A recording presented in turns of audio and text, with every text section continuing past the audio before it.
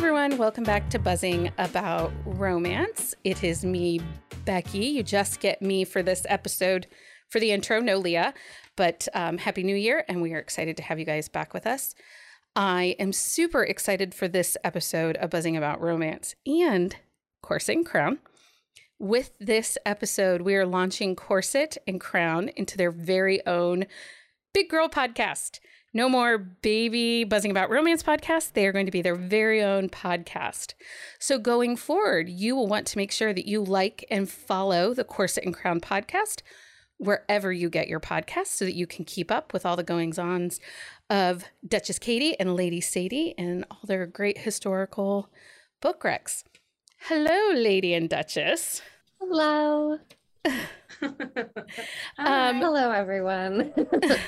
So this episode is pretty special, and not just because it's episode 1 of your very own historical romance podcast, but we all do actually get to talk to one of your most favorite romance authors. Yeah, it's pretty exciting. We stay cool most of the time. You want to tell us about our legend of a guest, Katie? Okay, so tonight we have with us a 2017 Romance Writers of America Nora Roberts Lifetime Achievement Award winner, as well as the 2016 Romantic Times Reviewer's Choice Award for Historical Romance, and fellow Michigan State Spartan alumni, the amazing Miss Beverly Jenkins. So now on to our interview. Welcome to the podcast, Beverly. Thank you. Thanks for having me. We are so excited. I'm looking forward to this. Yes. So I like to start really traditionally, and I always love to ask, what was it that made you fall in love with romance novels? What was your first romance novel? Oh gosh, I don't even remember. I read, I was one of those kids that read everything. And I don't know if you've heard and I've told the story 1,000 times. I was one of those kids that read everything in the library, everything in the neighborhood library, from the kiddie books to the teen books to the adult books. And then the adult books was where I discovered romance. Mary Stewart, Victoria Holt, Phyllis Whitney, all of the English ladies, of course, who, that we sort of built this genre on a little bit. But I've always loved a good love story. I mean, I'm growing up, being the age that I am and the race that I am. There was nothing in the mass market that reflected me. But I have 4 sisters and 3 of us are stair steps. So we loved a good love story. I mean, we loved the Doris Day and the Rock Hudson and the Jim Garner and, and Natalie Wood and, and all of that. And, the episode on Star Trek when Spock fell in love, how when he was in the, that winter scene. Oh, yeah. Love that one. The Man from U.N.C.L.E., all of that. And when I started, because the market was closed to people who looked like me, for the most part, I was just writing for me. I was just writing this little love story for me. So I sort of stumbled into this, and now 27 years later and 50 plus, I don't know how many books there are, 50 plus, I know. 50 plus, I looked it up. 50 plus. I'm here speaking with you guys. So yeah, I'm having a good time though. It's amazing. I love that. Well, and it's just so, it's nice to hear too that you just also just have a love of the written word. Like you just love to read, it's not just something that, no, that you're just like, I think I'm going to try this out. But it's just like, a lifelong thing. Yeah. It is. And my mom read to me in the womb, which, people didn't do back in, 1950 when the earth was cooling. Way cooler. Because she'd been an avid reader. And, she grew up in Detroit, born and raised in Detroit, and I was born and raised in Detroit. You know, and back then when she was in high school, the libraries were segregated. So she was unable, I mean, she could go to the library. I mean, and there were places in the South where Black people were not even allowed in the building. But in Detroit, she could go in, but she couldn't take the books home.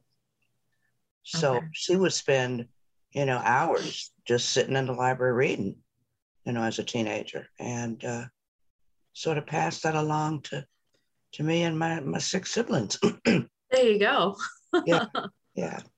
I love that. I think it helps when your mom is a reader too, because mine was also, you know, and it just, that love of reading kind of passed down. And yeah, my dad was a reader too, but he was mostly science stuff. So I get my love for all things science from him. I think because I wanted to grow up and be a cytologist. So, you know, one of the first books I read was my dad's, you know, biology college text. So, you know, Brownian movement and all of that with the cells. So I got a little bit of reading from both of them. That's good. It definitely helps. It does. I always like to know too, and this might be a little more of a challenging question considering the number of books that you have written so far, but is there anybody at least that you're remembering easily enough that was a hard character for you to write? They're all hard for me. I don't think the only book that was like, that basically wrote itself was Bring on the Blessings. Okay. Women's fiction book. That book basically wrote itself. But the other books, because number one, you don't want to duplicate what you did with the last book. Sure. You don't want to get people the same tropes. You don't want to get people the same flavor. So, you know, each of them, it doesn't get, you know, Brenda Jackson and I were talking about that the last time we were together. It don't get no easier. Every book is difficult because you don't want to phone it in. I'm sure there are, you know, people out there who do that, but I don't want to be in that number. Sure. You know, every book is difficult so that they don't speak the same. They don't do the same kinds of motions. They don't deal with situations, you know, the same. So they're all difficult. And, you know, I'm loving this book that I'm doing right now. And it's just full of tropes. I mean, it is a trope. You know, we got one bed, we got friends to lovers, we got I mean, you name it, it's in this book. So, you know, you want to try and do something different each time because that's what the readers want. I mean, they want our basic HEA and they want the tropes, but they don't want the same book you wrote last time. At least my readers don't. I don't know about anybody else, but you know, most of us do not want the same damn book every time. So it's true. Yeah, this is very true. This makes me really curious because you have one of my favorite fictional families ever created, which is the LeVex. And there's all this massive generation, and they have sort of this common theme of piracy, but they're all very different. Did it make it even harder to make sure they weren't carbon copies of each other, but stay true to that sort of tone? Yeah. Especially because you didn't necessarily write them in chronological order, if I understand the publication. I messed up big time. When I tried to, because Through the Storm came first. And then Winds of the Storm. And then Captured, which is basically the beginning of the dynasty, right? So when I wrote Rebel, which is what is his name? His book, Drake. Yeah. I love Drake. I wanted to highlight the Freedmen's Bureau because he was very, very active with that.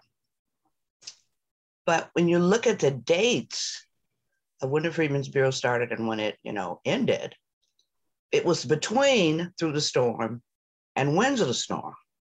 So I'm like, okay, I'll just slide this book in between. Well, guess what? I didn't account for Drake's, for Archer's wife, Okay. Didn't account for all of the stuff that happened. You know, and the readers are like, well, Miss Bev, where's Zara? Who is Archer's wife? Mm-hmm. Well, if she's not in this, why is he married? And, you know, it was just a mess. You know, it was like trying to be too clever for my own damn good, right? So I apologize profusely because I got a ton of letters and a ton of emails and people asking me on Twitter. And I'm like, I'm sorry. Do that ever again. If I do it, I'll do it better. But I didn't take into consideration all the moving parts because the family's got a lot of moving parts. Yes. They got a lot of moving Especially this family. Especially that family. Yeah. So, and baby math is hard. well, yeah. I mean, I just fucked up.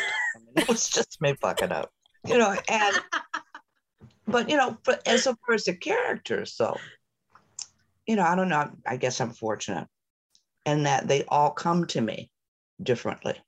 Mm-hmm. They basically have their own personalities. I don't really have to create them. I just have to listen to who they are. Because Drake is different from Archer, and Archer is different from Ramon, and you know, and the lovely Juliana is in charge of everybody. Mm-hmm. So it's just a matter of making sure that the familial thread runs through it, and what they stand for, and you know what they believe is consistent.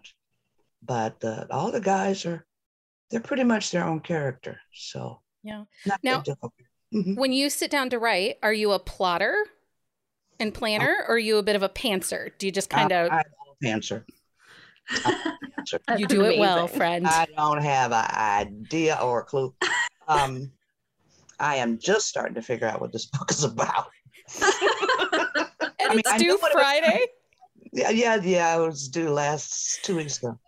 I'm just going to turn it in on Friday. My poor editor, I love her so much. She's so patient with me. I knew basically what it was going to be. If you've read the Destiny series, mm-hmm. Pilar is from a family of grifters in Cuba, running those guns, and yes, and when we see her, she's an old woman on the beach, dressed up as an old woman, right? Mm-hmm. So this is the Moreau family. We're in New Orleans again. They are the American branch. So they are true grifters. They've been grifting, you know, their entire lives without the gun running and all of that. So I knew it was going to be grifters. I knew it was going to be a little bit lighter than some of the stuff that I've written lately in tone. And, you know, I want to go back to the fun that we had maybe with Topaz. Yeah. So I knew what I wanted. I sort of knew how I was going to start, but that was it. I have nothing else. So it takes me, and I've said this before, when I start a book, it's sort of like Moses being in the desert with the Israelites, wandering around, not knowing where he's going. That's me. Just hoping for the best. Just hoping for the best. Knowing that the story will come to me eventually. Yeah. As it always does. But it's just a matter of, sitting my ass down and getting off Twitter and, getting some work done. So speaking of Twitter, I was going to say, I know Sadie's going to ask you about Twitter. Speaking of Twitter. Okay. You went a bit viral in 2020 on Twitter for a tweet that I quote says, "Call a dick and keep moving." When someone said, "How do you come up with so many euphemisms?" And honestly, I think I just really needed to say, that might be my favorite thing that's ever happened on Twitter. God. Yeah. And, why do you enjoy Twitter, or how do you like to use Twitter to communicate with your readers and other authors? Because I was another author. Yeah, I love the interaction. I love the interaction. I mean, Twitter can be a slog if if all you do is political stuff. I try and stay away from the political stuff. unless I absolutely have to slap somebody. Sure. But I love the interaction. I love getting to know people. You know, I have never met a stranger. And I have a lot of interests. And all of the people who are on my platform, because I don't have a real big platform compared to, some people, but they all have their interests too. And so what interests me is what I put on my timeline. And people are like, where'd you get this from? Or where's this from? It's science, it's funny, it's call it dick a dick and keep it moving. It's the letter that I wrote for the Second Civil War 3 years ago that, went viral. Mm-hmm. So I just have a lot of fun. I have a lot of fun with social media, period. Because I have 3 Facebook pages. I'm posting hot men all week. Usually we do it. Important. Yeah, usually we do it one night. It's called Hot Chocolate, and it's their Christmas gift. But nice. I don't have the 2-hour window to do it, so I've been just giving them a piece of chocolate a day. Perfect. That's better anyway. Yeah, they're having a great time with it. So, I just enjoy, because when I started, there was no internet. So everything was snail mail. Letters. So I'm just having a good time with, connecting with people that I don't know, connecting with people who, I may have known and have lost touch with, and connecting with, folks like y'all who I didn't know, Well, and it's great for us too, because it just makes, like you said, it makes something like this possible. Like, if you had asked Sadie or I like 3 months ago if we were going to get to sit down and chat with you over Zoom, I would have been like, I can wish. You guys laughed at me, but you laughed at me when I'm like, give me your wish list. I will see what I can do. Yeah. And they're like, what? I was like, just tell me who's top of your list. They're like, Beverly Jenkins. Beverly Jenkins. I'm like, okay. What's the worst she's going to tell me? No? Okay. And I rarely do, which is why I'm always behind on stuff. How to say no. My agent's like, stop it. Say no. But, thank you for not saying no to us. I rarely say no to what I call family, Romancelandia. Because, the connections are always good connections. So I've never been on a podcast or a Zoom where I just wanted to cuss somebody out. That's good. That's good. Yeah. Good to know, right? Right. I really hope that we're not the first then. No, not even close. And I think we've seen kind of the power of Romancelandia in the last year with Stacey Abrams and all of the authors coming up behind her and saying, you need money to do what in Georgia? Let's do this. Let's do this. Yeah. And it's a small community and it's a powerful community. It really is. The money that we raised for Chinsia a couple of weeks ago. Yeah. Oh, yeah. Who, was losing her home and losing her kids. And probably $20,000 for her. And then I saw today, I think it was Library Journal, gave her latest book a starred review. So life is working out for her, which is, absolutely wonderful. So amazing. Yeah, the power of the HEA. So that's right. Mm-hmm. That's right. Oh my gosh. They give me chills. It's a pretty cool community to be a part of. That is, yes, for sure. Yeah. I mean, we got issues, but every family does. So. Every family does. Yeah. Yep. Mm-hmm. As we head into the holidays, that's definitely the message to remember. Yeah. So, we kind of talked about how you're at least, you're working on your next book and it's tropey goodness, lots of tropes. Do you have any that are your favorite to read or write? Like any just like top tier? I know everybody's I love them all. I'm a big Marriage of Convenience, which is also in this book. Marriage of Convenience is probably my favorite trope. Okay. I love that. And if you look through my books, I have quite a few. No, I was just looking. I was like, I'm trying to think about which ones were the most present in the stack that, especially that I've read recently.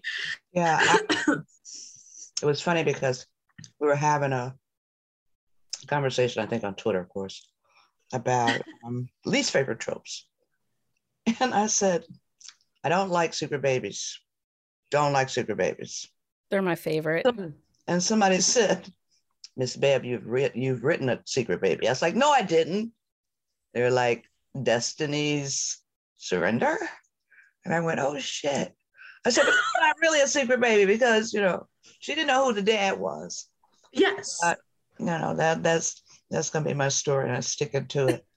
But, you know, I'm not a secret baby, you know, kind of a girl. But give me Marriage of Convenience, give me Friends to Lovers, give me a good road trip and some farms and, you know, and I'm good. Oh, I love that. Those are a bunch of my favorites too. Yeah. So I'm curious real quick, Beverly. So you published in 1994 and Brenda Jackson came into the scene at 1995. So you guys have kind of spearheaded this way in a time when there were no voices like yours. Was it hard to break through? I mean, I don't think it was any harder than, you know, because Vivian Stevens basically built the romance right today. Right. When she was doing the Candlelights, they had her in like a closet at Dell. So she had published Elsie Washington back in the early 90s, and she also published Sandra Kent. So those were the two main really people who opened the door for me and Brenda. So I was the first at Avon. Brenda was in the second group, I think, of Arabesque, Walter Zacharias's American imprint. But me and the 1994 class of Arabesque came out in 94, and I think it was Donna Hill and Betty Ford, Gwen Forster.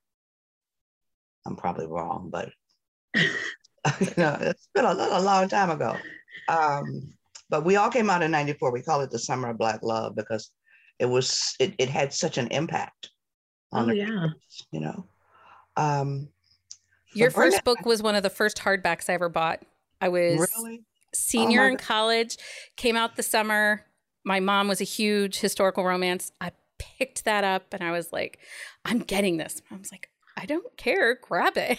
But it was one of the first like hardbacks I had to have. Oh yeah, it was a good story. And then the guy on the cover, Kendall McCarthy, Brenda used him on one of her books, and what was the woman's name out of Chicago? He was used again. We were like passing him around like candy. But I saw him, and this is a story I have not, and I should have remembered this for the Fated Mates episode. I should have remembered this, but I didn't. I found him. He was doing a Ford motor car ad, in essence, before I even got published. Back when I was like, okay, if I ever write a book, this is the guy I want on the cover. His name was Kendall McCarthy. I didn't know his name at the time. So when Avon bought the book, they were like, well, who do you want on the cover? And I was like, this guy, right? And they were like, well, do you know who he is? And I'm like, no. They said, well, you should probably find him if you want him on the cover. So I'm like, okay, I'm in my kitchen in Michigan. You are a multinational corporation. You can probably find him faster, but they didn't want to go into that. So I looked at an African-American advertising company out of Chicago. I can't think of the name right now, but I called them and said, you know who this guy is? And okay, so the ad came out in like, I want to say 85. So oh my gosh. So I'm calling 10 years later, right? Yeah. I get this little girl on the phone and she says, well, that's an old ad. I don't know. I said, put somebody old on the phone. So she went and got somebody old, right? I guess age, because I was in my 40s when I got published first. And the sister on the phone said, girl, that's Kendall McCarthy. And she gave me his name. I mean, she gave me everything. She gave me his shoe size, everything, everything except what color Dorothy's wearing. So, dang. Yeah, so she hooked me up with him. And he flew out to New York and did the cover. He came in for my very first book signing. And the women, they didn't care nothing about me. Well, no, sorry, friend. They were walking over me to get to him, right? So he had these beautiful, and he was an actor, worked for the LA Fire Department also at the time. Oh gosh. So I know, yeah, right. So he had these black and white glossies of him that were just, the man is gorgeous. So one of my sisters worked for the IRS in downtown Detroit. So he autographed one of these beautiful glossies for my mom. And it said, to Dolores from Kendall. So my sister takes it to work. Every woman in that building made a copy of that. So you walk through IRS, right? And everybody that's on their desk, to Dolores from Kendall. Her name is Dorothy. Her name is Ruth. Her name is. So it was just an amazing. I should have told the story to Sarah and Jen. But anyway, so that's how. I love it. The cover of your first hardcover. My first hardcover ever. Came about. Yeah. I didn't used to spend a ton of money. I was a library kid. My mom, was always like twice a week we'd go to the library. So, and I read so fast that I didn't buy a lot of books. But sometimes the wait for books at my library would be too long, especially as I got a job and older. And I was like, please. She's like, you throw money, just buy it. I'm like, okay. Yeah. Fine. Yeah. I was a library kid too. Everyone should be a library kid. Still a library kid. I'm still a library kid. It's the best gift you can give a kid, just a library card. Mm-hmm. Yeah. My teenagers still like to go to the library. It's one of our weekly trips. They love it. So, yeah. In your truly amazing career, as you said, Romancelandia is a pretty powerful and amazing place. We are definitely not perfect. What has been your favorite change to see within the genre, and what do you hope to see the genre spearhead and move toward next? Okay, the changes that I've seen have been, and this is a rehearsed answer because I just had to answer this a couple weeks ago. The first change is hardware, because we started before computers. Mm-hmm. So everything was typed, cut and paste. When you're doing revisions, you actually had to cut out the revisions and tape them onto the page and fold them up. Lots of whiteout. Lots of whiteout for typos. You had to put all those 500, 400 pages in a box, mail them to New York, and then they'd mail them back. So that was one of the changes. Another change is the model. Not everybody now is, blonde, blue, and a size 6. Everybody gets to have HEA now.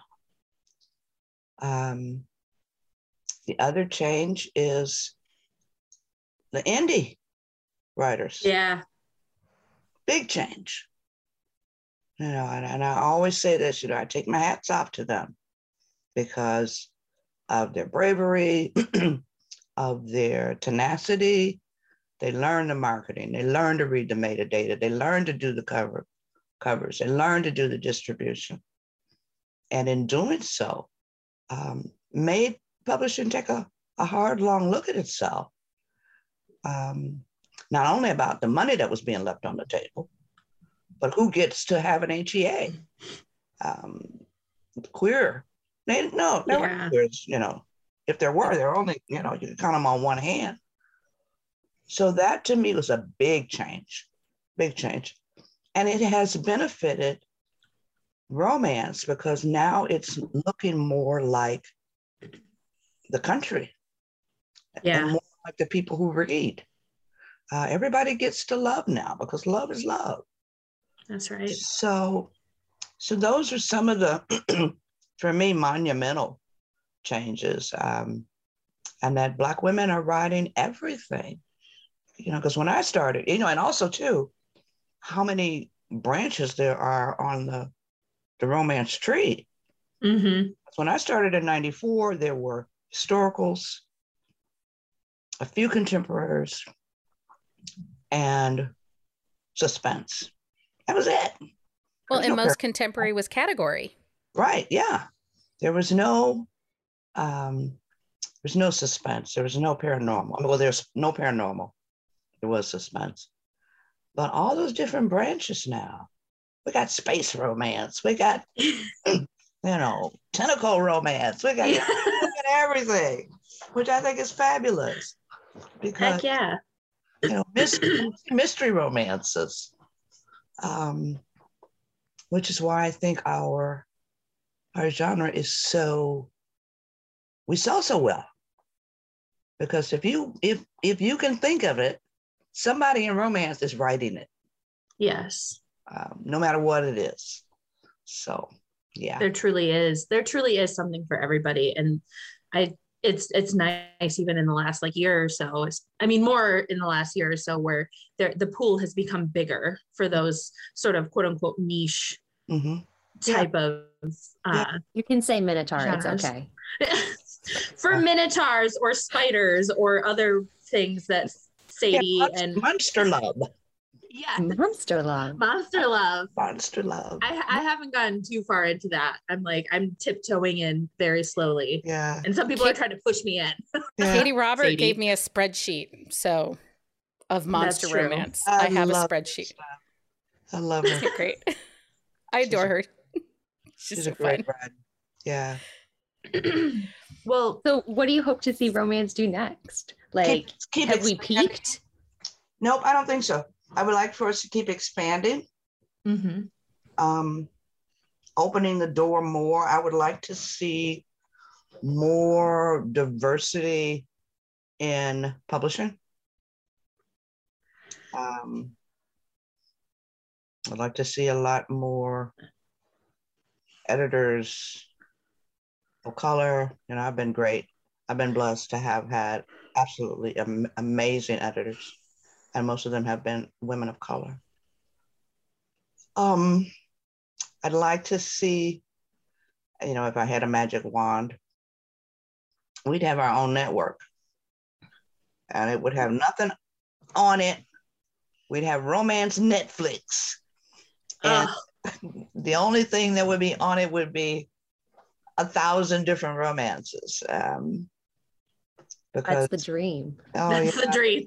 We got the content. We have the content. Oh my gosh, yes. And we wouldn't have stupid relationships like, Hulk and what's her face and the Avengers. And I'm like, really? That's what y'all doing? Because they really need some romance writers in these writer rooms. They really, really, really do. So someone who has feelings.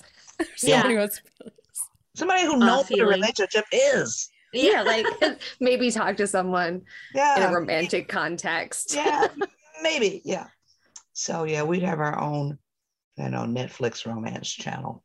So I'd be amazing for that. Just have Shonda Rhimes' phone number. She would definitely be on board. Yeah, she's doing Bridgerton. So she's doing Bridgerton. Yeah. So but there's somebody else that just picked up Kennedy Ryan's Grip series and her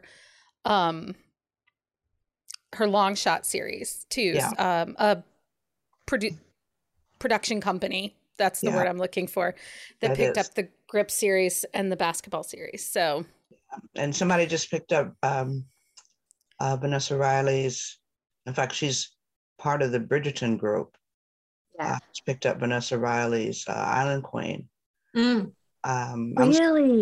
I'm still waiting on Sony for Forbidden.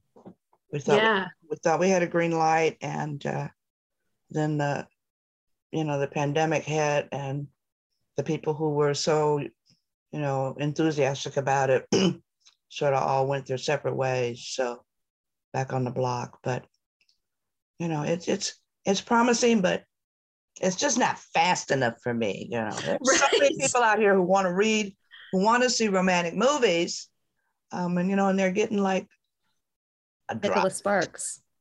Yeah, they're getting Nicholas Sparks. Hey, why do we have to talk about the devil? Sorry. Thou who shall not be named. He shall not be named. Yeah.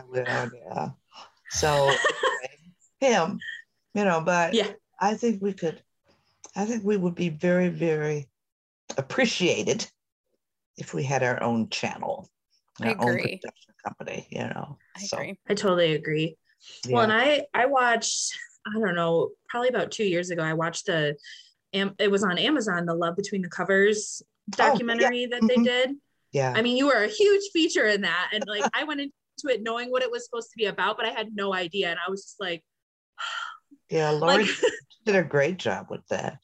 That was so cool. And the things that you were doing with your readers and everything like that, like, I'm like, I had no idea. Like, for me, all that existed was the books, and that was my access. Yeah. And I'm just sitting here like just amazed at how many, like, I had no idea that there was a KissCon. There was like a convention dedicated to romance. And I was just like, there's so much that is being done, that can be done, that isn't really talked about in great detail outside of the community of romance, the Romancelandia community. Yeah.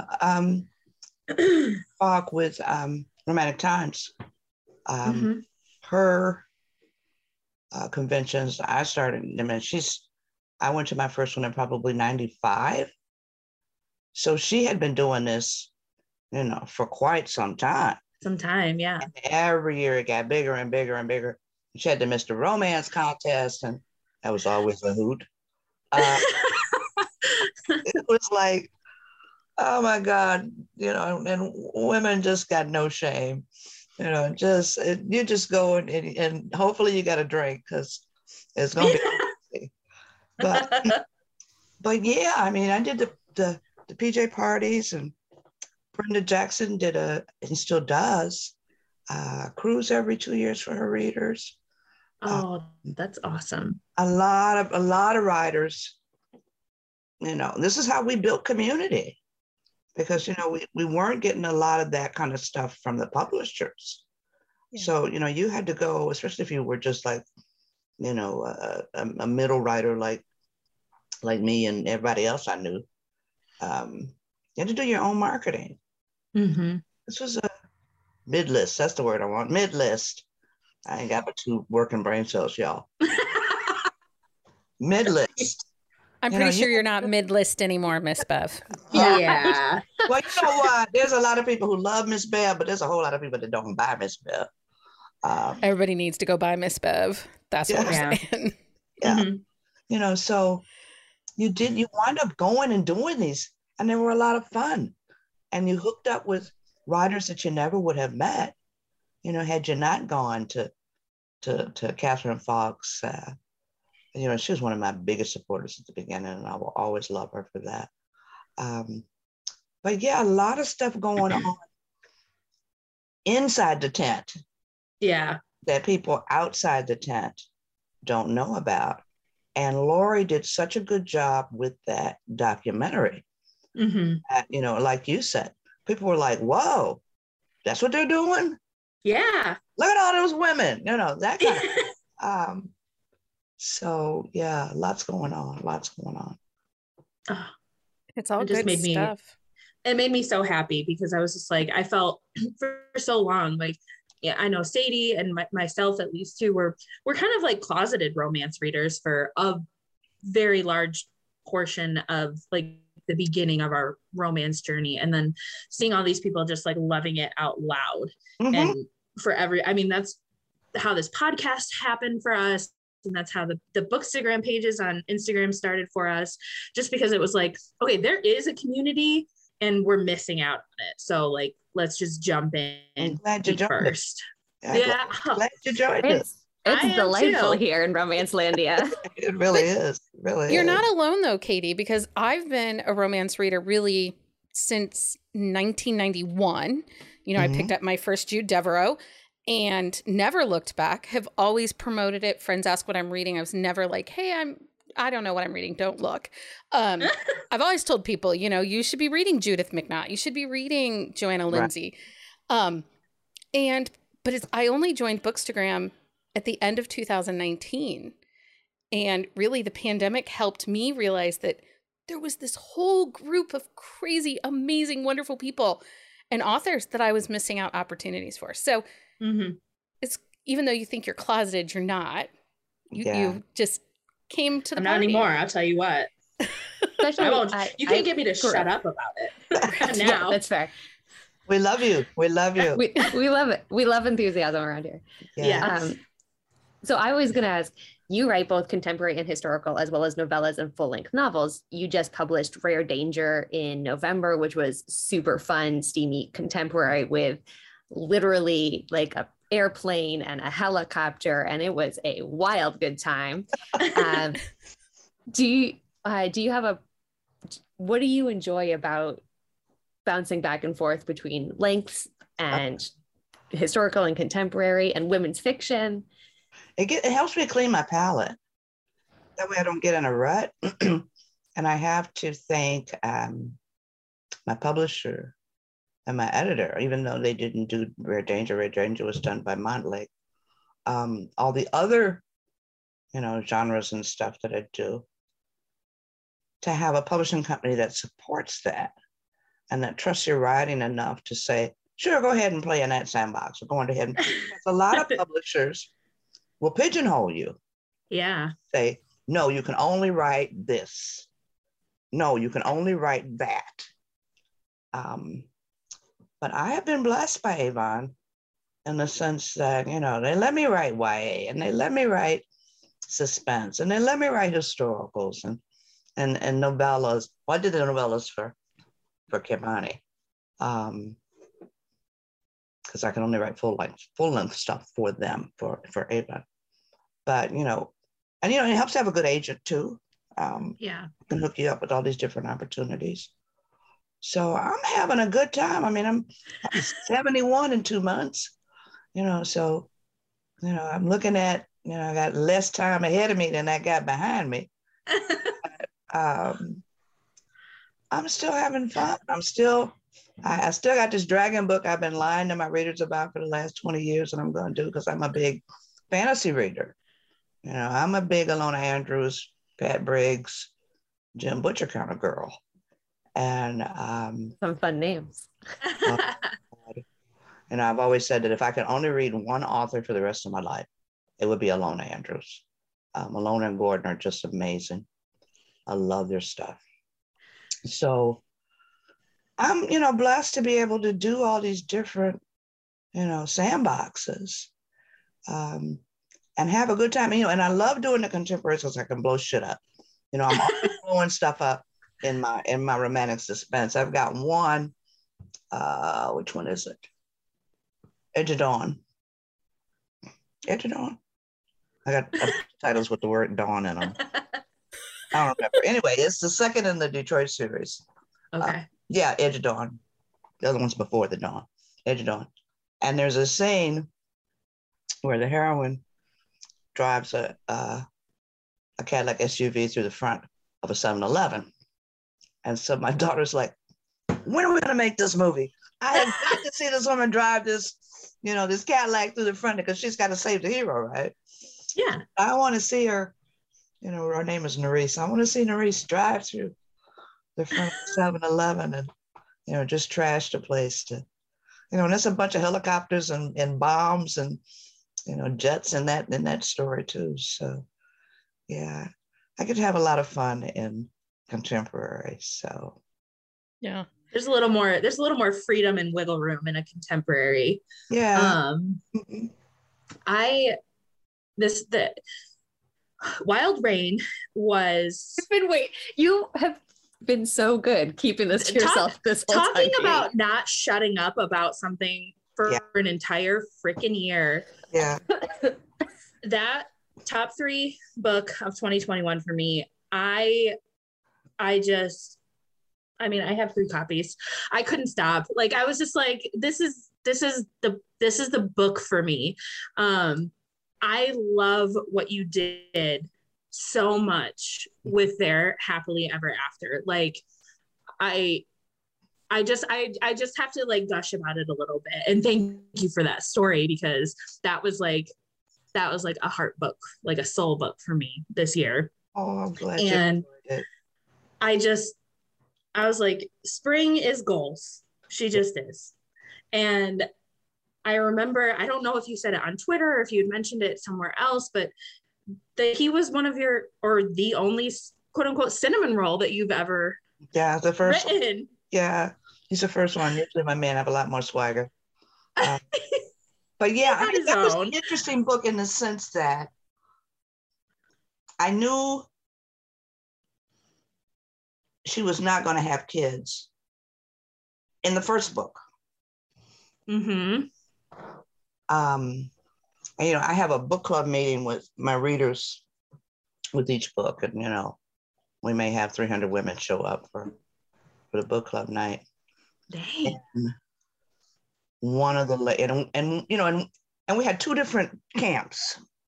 Sure. We had the camp that they said, Miss Bell, we were holding our breath, hoping she wasn't going to change her mind. And when she didn't, it's wonderful. Yes. And then you had the camp that was like, we never thought about women who didn't want kids. And I always try to make it a safe place so they know that they can express themselves. And I had women who said, don't write another book like this. With the love, they said it with love. They said, because we want the traditional HEA, which is okay. Sure. I may not do that. They know that, I'm gonna row my own boat. And then you had the ones who said, well, she should have given him a baby because of the whole slavery issue. And I said, well, if he wanted a baby that badly, like his mother said, stay on the train. Find you somebody who you can have a child with. But he loved Rain more than that. Mm-hmm. Yep. So there's a whole demographic in Romancelandia who don't want kids. They should be allowed to have an HEA or whatever. And there are a lot of people who don't want the traditional HEA. So Rain hit all those spots. Yes. For me, she was amazing. Amazing. So rare in historic romance. Yes. For there to be female characters or male characters who are comfortable being childless at the end. Mm-hmm. And I think that's one of 5 that I've read where it's not like, well, they might in the future. It was like, we're not going to have children. This is a hard line. And I think like Katie, like this was an amazing read. And at the end, I was just like, because she was going to give up this person that she loved so much because she knew that deep in her soul, she was just not, it was not her. Mm-hmm. And I just so loved that. Mm-hmm. It was so beautiful. And it's so rare in historic romance to see that. Yeah. Yes. Well, we had the discussion too. And there were people who said, well, for me, it's not a romance. There's not babies at the end. And I'm like, well, you know what? you're going to have to read something else because, you know, Ryan is not going to have any babies. Like I said, when she made her appearance in Tempest, yes, already knew. I knew she wasn't going to have kids. I didn't know she was going to be the next book, but I got so much mail and I was so intrigued by her. I wanted to hear the whole story myself. Because like I said, I'm a pantser, so I didn't know what the hell happened to her. Well, and Tempest is another absolute favorite, just because how can you not love Reagan? Like, I mean, come on. Like, yeah. It just gives and I read a couple other books this year that had non quote unquote non-traditional HEAs, still had an HEA, but it didn't. I just love the idea that their happiness, their forever, does not hang on the linchpin of a child. Yeah. You know? Yeah. And like, I don't have any problem when that happens, especially if I'm expecting it throughout the book. Like it's a point. It never was for Spring. Yeah. And I think the compromise was just, it wasn't, I don't even feel like it was, because that was his decision the whole time. Like after he got off the train, you know, it's just, I mean, we talked about it. Sadie and I did earlier this year. Like we did a whole episode about Wild Rain because we picked books for our birthday month. Mm-hmm. And I was like, we're reading Wild Rain. Like I already read it, but I want you to read it right now. So, because it was important to me. And I can't thank you enough for writing that story. You know, I just enjoyed it. You know, a lot of women, it resonated with a lot of women. Yeah. It resonated with a lot of women because like I said, we have that demographic in Romancelandia who are comfortable and pleased and okay with the choices that they've made. Yep. I had to make a distinction and say, no, this is not for women who are medically unable. This is for women who have chosen to remain childless because that's what they want to do. Not everybody wants kids. Right. They have kids, somebody don't want kids, right? I hear that. I got teenagers. There are days. There are days. I want to bury them in the backyard. I just said the other day, I said, can we put these to the curb and put free on it? And my husband said, no. Please take them. But, somebody get it out. Yeah, I mean, and like I said, everybody deserves an HEA. Mm-hmm. That's what the expansion of romance has been about. So the women who don't want kids, they get to love too, at least in my world. Yes. No, and I've read a couple authors this year on the contemporary side, because that's the side that I tend to do more of they don't get married. And either the female or the male is very honest with the other person that I never plan to be married. I will be committed to you, but I don't need that civil paperwork to say that I'm with you. Yeah. And I'm okay with that. I am absolutely okay with that. I'm okay with no kids. Because everybody deserves an HEA. Everybody deserves whatever role they pick. That's what they deserve. So, well, I'm glad you enjoyed Wild Rain. Go ahead, babe. I was going to ask you, what is next for you? Yes. Grifter book, if I could ever get it finished. It's called To Catch a Raven. Hold on. That's okay. I like a good grifter, so her name is Raven, and so it's called To Catch a Raven. And then after that, I have to finish up book 11 for the Blessing series, because it was supposed to come out this year, but last year was so awful. Yeah. To put it off. So I got to finish that because it's going to come out next Christmas for 22.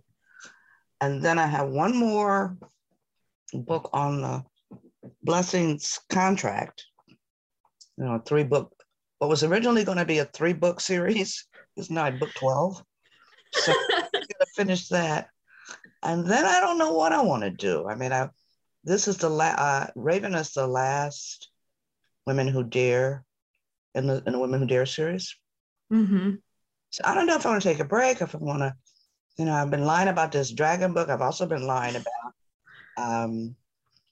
adding a full story to the Detroit series, because there's 5 of those books.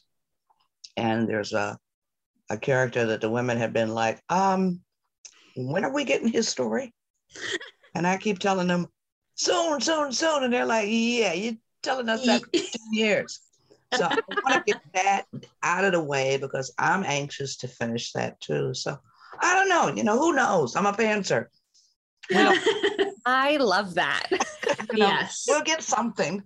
I just don't know what it's going to be yet. We just don't know what it's going to look like. Yeah, what it's going to look like. Yeah. That's fine. It's more fun that way. It is.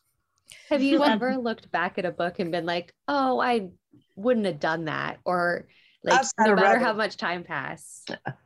Outside of Rebel, no. I really screwed that up. Outside of Rebel, no. And I'm always not impressed by my books.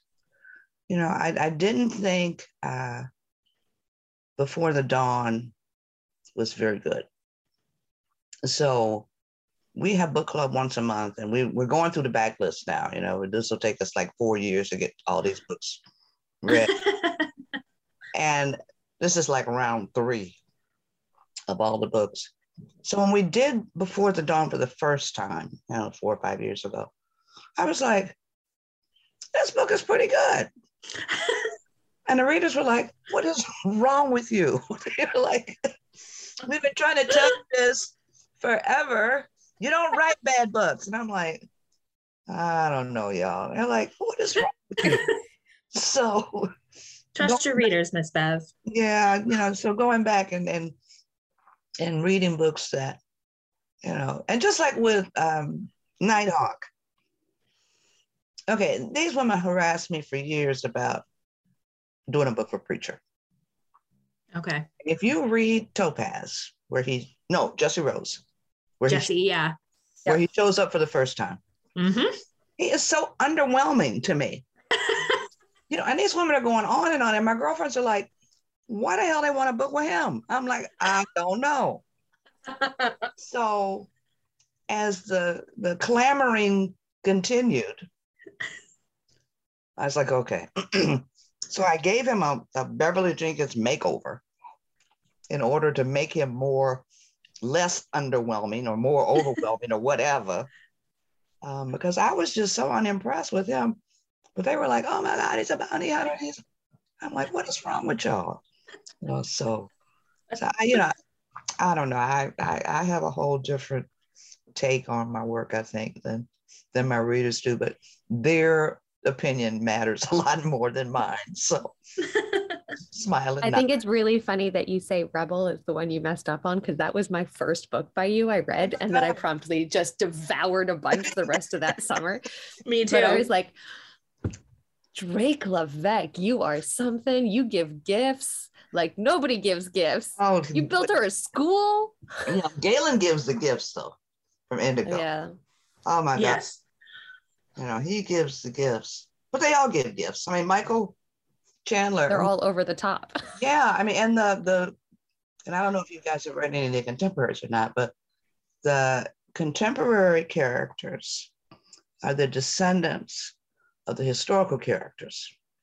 So Mike Chandler in Edge of Midnight is a descendant of Galen and Hester. And he's the same way. He's just, she wants to go to Sears, and he's like, we are not going to Sears. I'm gonna buy you this fur coat, and she's a neighborhood activist. She's got a little community center, and she's like, what are you doing? What is it with this money? He's like, she said, we can go to Sears. He's like, no, we're not going to Sears. So I'm having fun. Good. So we're having fun too. We're having fun with you. So yes. Whatever's happening, it's great. Right, I mean, you're doing something right, because you got readers that love you, and devout readers that, grab your books the moment they can, including Miss Katie and Miss Sadie over there. But you guys are gonna have to, I have 3 Facebook pages. And I think I'm on one, but it's not the one that gives out chocolate every day. Yeah. I'm on the wrong one too, apparently. Yeah, that one did. We don't have any more room for that one. But we do have a spoiler room because take Rare Danger for example. When that dropped at midnight on the 16th, at 6 a.m. on the 17th, there were people that wanted to talk about it because they inhaled it overnight, right? Especially the little one. So I don't allow spoilers on the page. So rather than have the spoilers, I gave them their own room, called the BJ Spoiler Room. And they can go in there and they can talk, and I, give them peeks at stuff and all of that. I will have to I got your 2 names here. I think we got room in the chocolate room. Let me write the chocolate room. Send me a couple friend requests. There you go, ladies. I can do that. You have been given permission to send friend requests to Miss Beverly Jenkins on the Facebook. Okay, so I have her email too. It's the coolest. Oh my gosh, you guys are so funny. Katie, what's your last name? McCurley. Okay, is that MCCURLEY. Is that who you are on Facebook? That's who I am on Facebook. Okay. I'm Sadie Hope, though. Sadie Hope. Okay, all right. So funny. Okay, so we're going to say thank you to Miss Bev for joining us for this episode. It is kind of ran a little long, but that's okay. This is fantastic. It's been a great conversation. Thank you so much for giving us your time and coming on the podcast and talking about your books with us. We are all such big fans, and we appreciate you. Don't stop writing. Whatever you do. Yeah, ever. Don't stop. No retirement. Thank you so much for having me. This has been way fun. Way too much fun. Had a great time. Thank you so much. Thank you so much. So that was a complete honor to get to sit in on that interview with Miss Beverly Jenkins. She is amazing. That's what I hear. I'm so excited for you to get to listen to that episode. And the reason we did that episode the way that we did is because the Duchess and the Lady are getting their own podcast. They are getting their own podcast. It's very exciting. It is very exciting. So if you are enjoying our historical romance content that we've had over the last couple months here on Buzzing About Romance, you'll want to make sure you follow the Corset and Crown podcast wherever you get your podcast. You can also find episodes on their website at corsetandcrown.com. So they have their own website and everything. Like they're the real deal now. They are the real deal. Okay, so coming up, we are doing a special quick shot of romance episode. We are hosting our first ever buddy read quick shot. Our first selection will be Indigo Ridge by Debney Perry. So read the book along with us. Send us any thoughts, quotes, or questions you have about the selected title via our Google form, which you can find, I believe, on our website. Yep, the article is pinned to the top of our website, so you can just go on it. So you can send them via the Google form, email, or voice memo us. And then we will ask those questions while Rachel and Becky are doing Indigo Ridge. So they will answer all the questions that you have about the book. Yeah, so it can be discussion points or thoughts you had about characters or plot points within the story. If you have thoughts about them that you want to bring to our attention that you think we should be discussing, you can just leave those again. Email form, go on the website, fill out the form, add them there, or you can email us a voice memo and we will drop the voice memo into the episode. Yes, so make sure you have those into us by January 8th. And you can find more details on the website, or you can email us if you have questions also. Yeah. And so I think this is something we're going to try over the next couple months. We'll have one a month. So if you have a title, if you have a title you think we should be group reading, buddy reading, send it to us. Okay, Leah, what's your book of the week? My book of the week is Pretend You Want Me by Cynthia Eden. It is book number 13 in her Wild Ways series, which I just love that series. It's a romantic suspense, what a surprise, book that blends two of her series together. So if you have not read her yet, she is very, very good. I have not read her. You should. I should. Okay. So mine is Fractured Heart by L.M. Delgesh. If sure? I butchered that name, I am sorry. I went on the YouTube to a name pronunciation video, and that's how they pronounced it. So it's okay.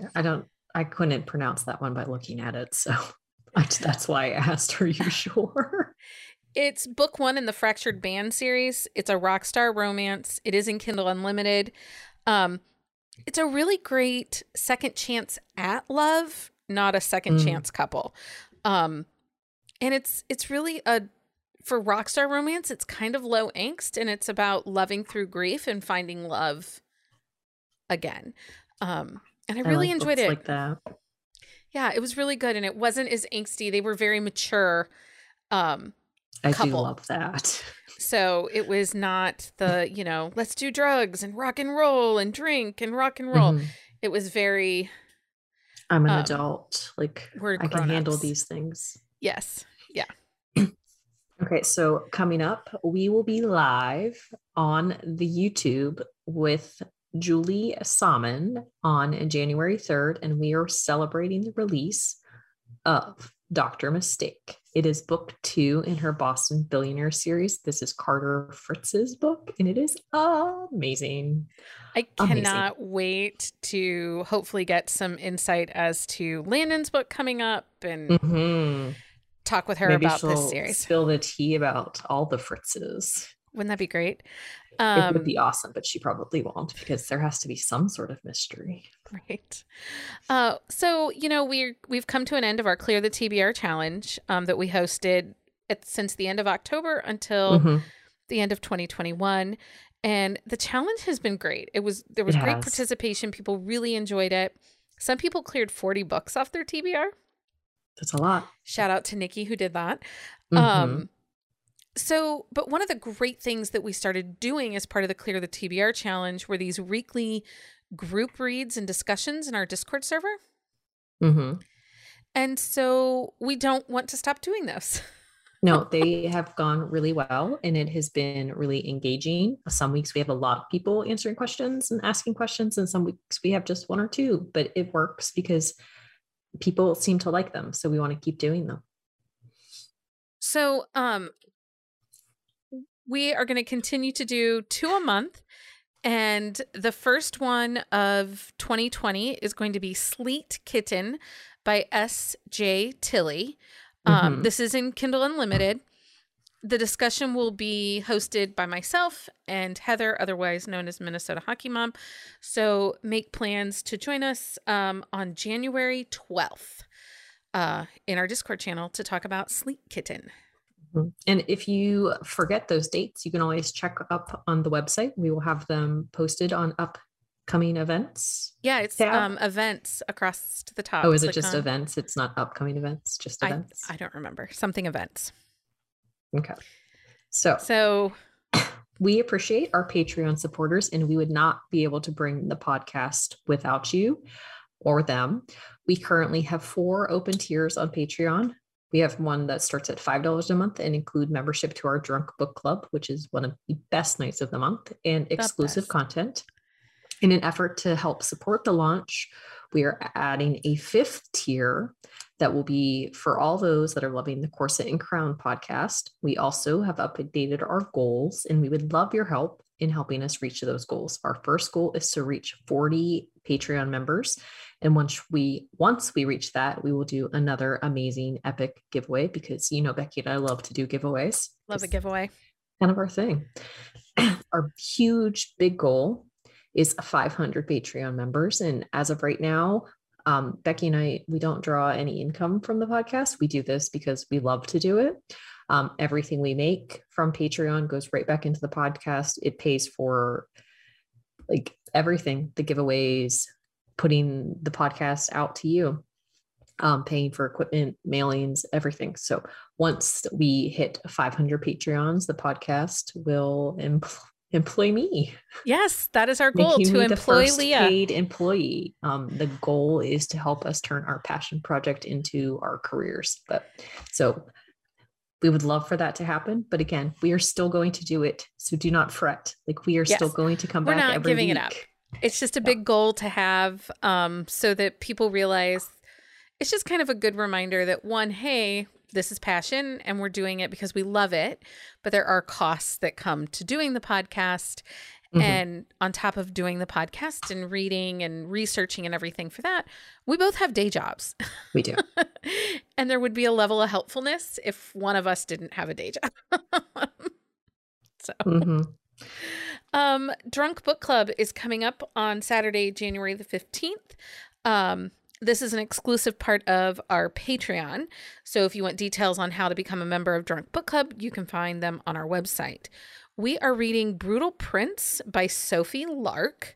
Patreon voted. Patreon picked the theme. We are reading our first mafia romance. Mm-hmm. And excitingly, Sophie will be joining us for the evening. So if you're interested, again, you can find details on how to join on our website. On the website. So it is a new year and a new challenge. So we are breaking up our reading challenge for 2022 instead of doing a year-long challenge. We will host 3 big challenges this year. This first one is we're going to do a new to you author challenge, summer reading, which is not going to be quite as crazy as this past year's summer reading. We are going to have like some semblance of control. Yeah. I mean, there's still going to be chaos because it's us, but controlled chaos. We're going to try and rein it back just a little bit. And then we're going to continue our Clear the TBR challenge, but it's going to be a little more structured. Right. Becky is not going to be left unsupervised. But during this, we will likely sprinkle in some other smaller challenges throughout the year, especially if Becky is left unsupervised, because true story. It's what happens. But our first challenge is running from January until March through March. It is the New to You Author Challenge, where we are challenging everybody to read 2 brand new authors to you each month. So this is the time to do it. If you want details, they are on the website, because that's where we put everything. Or you can email us and ask us any question. Yep. So if you have a topic you think we should be talking about, or a book we should be featuring on any of our Buzzing About Romance episodes, please feel free to send us an email at thebees@bookcaseandcoffee.com. We are always interested in what you think we should be talking about, and, all that good stuff. Mm-hmm. So next time, Leah is taking the seat. Over. No, well, you're taking the seat as the drafter. I am. Instead of being the referee. It's true. I am not refereeing because Becky yells at me, but also because this is my wheelhouse. So it is time to build the ultimate special ops team. Podcast contributors Rachel and Heather are joining me, and we are going to go head to head as we build the ultimate romantic suspense book boyfriend special ops team. So if you want details, you'll have to tune in. But let me tell you, there's going to be a lot of awesome books in this episode. It's a team of 6 or 7 you guys have to do? I believe 6. So a team of 6. So 6 times 3, it's potentially 18 wrecked books. So, but also all of these books are in series. So you're welcome. Okay. It's going to be great. It's going to be amazing.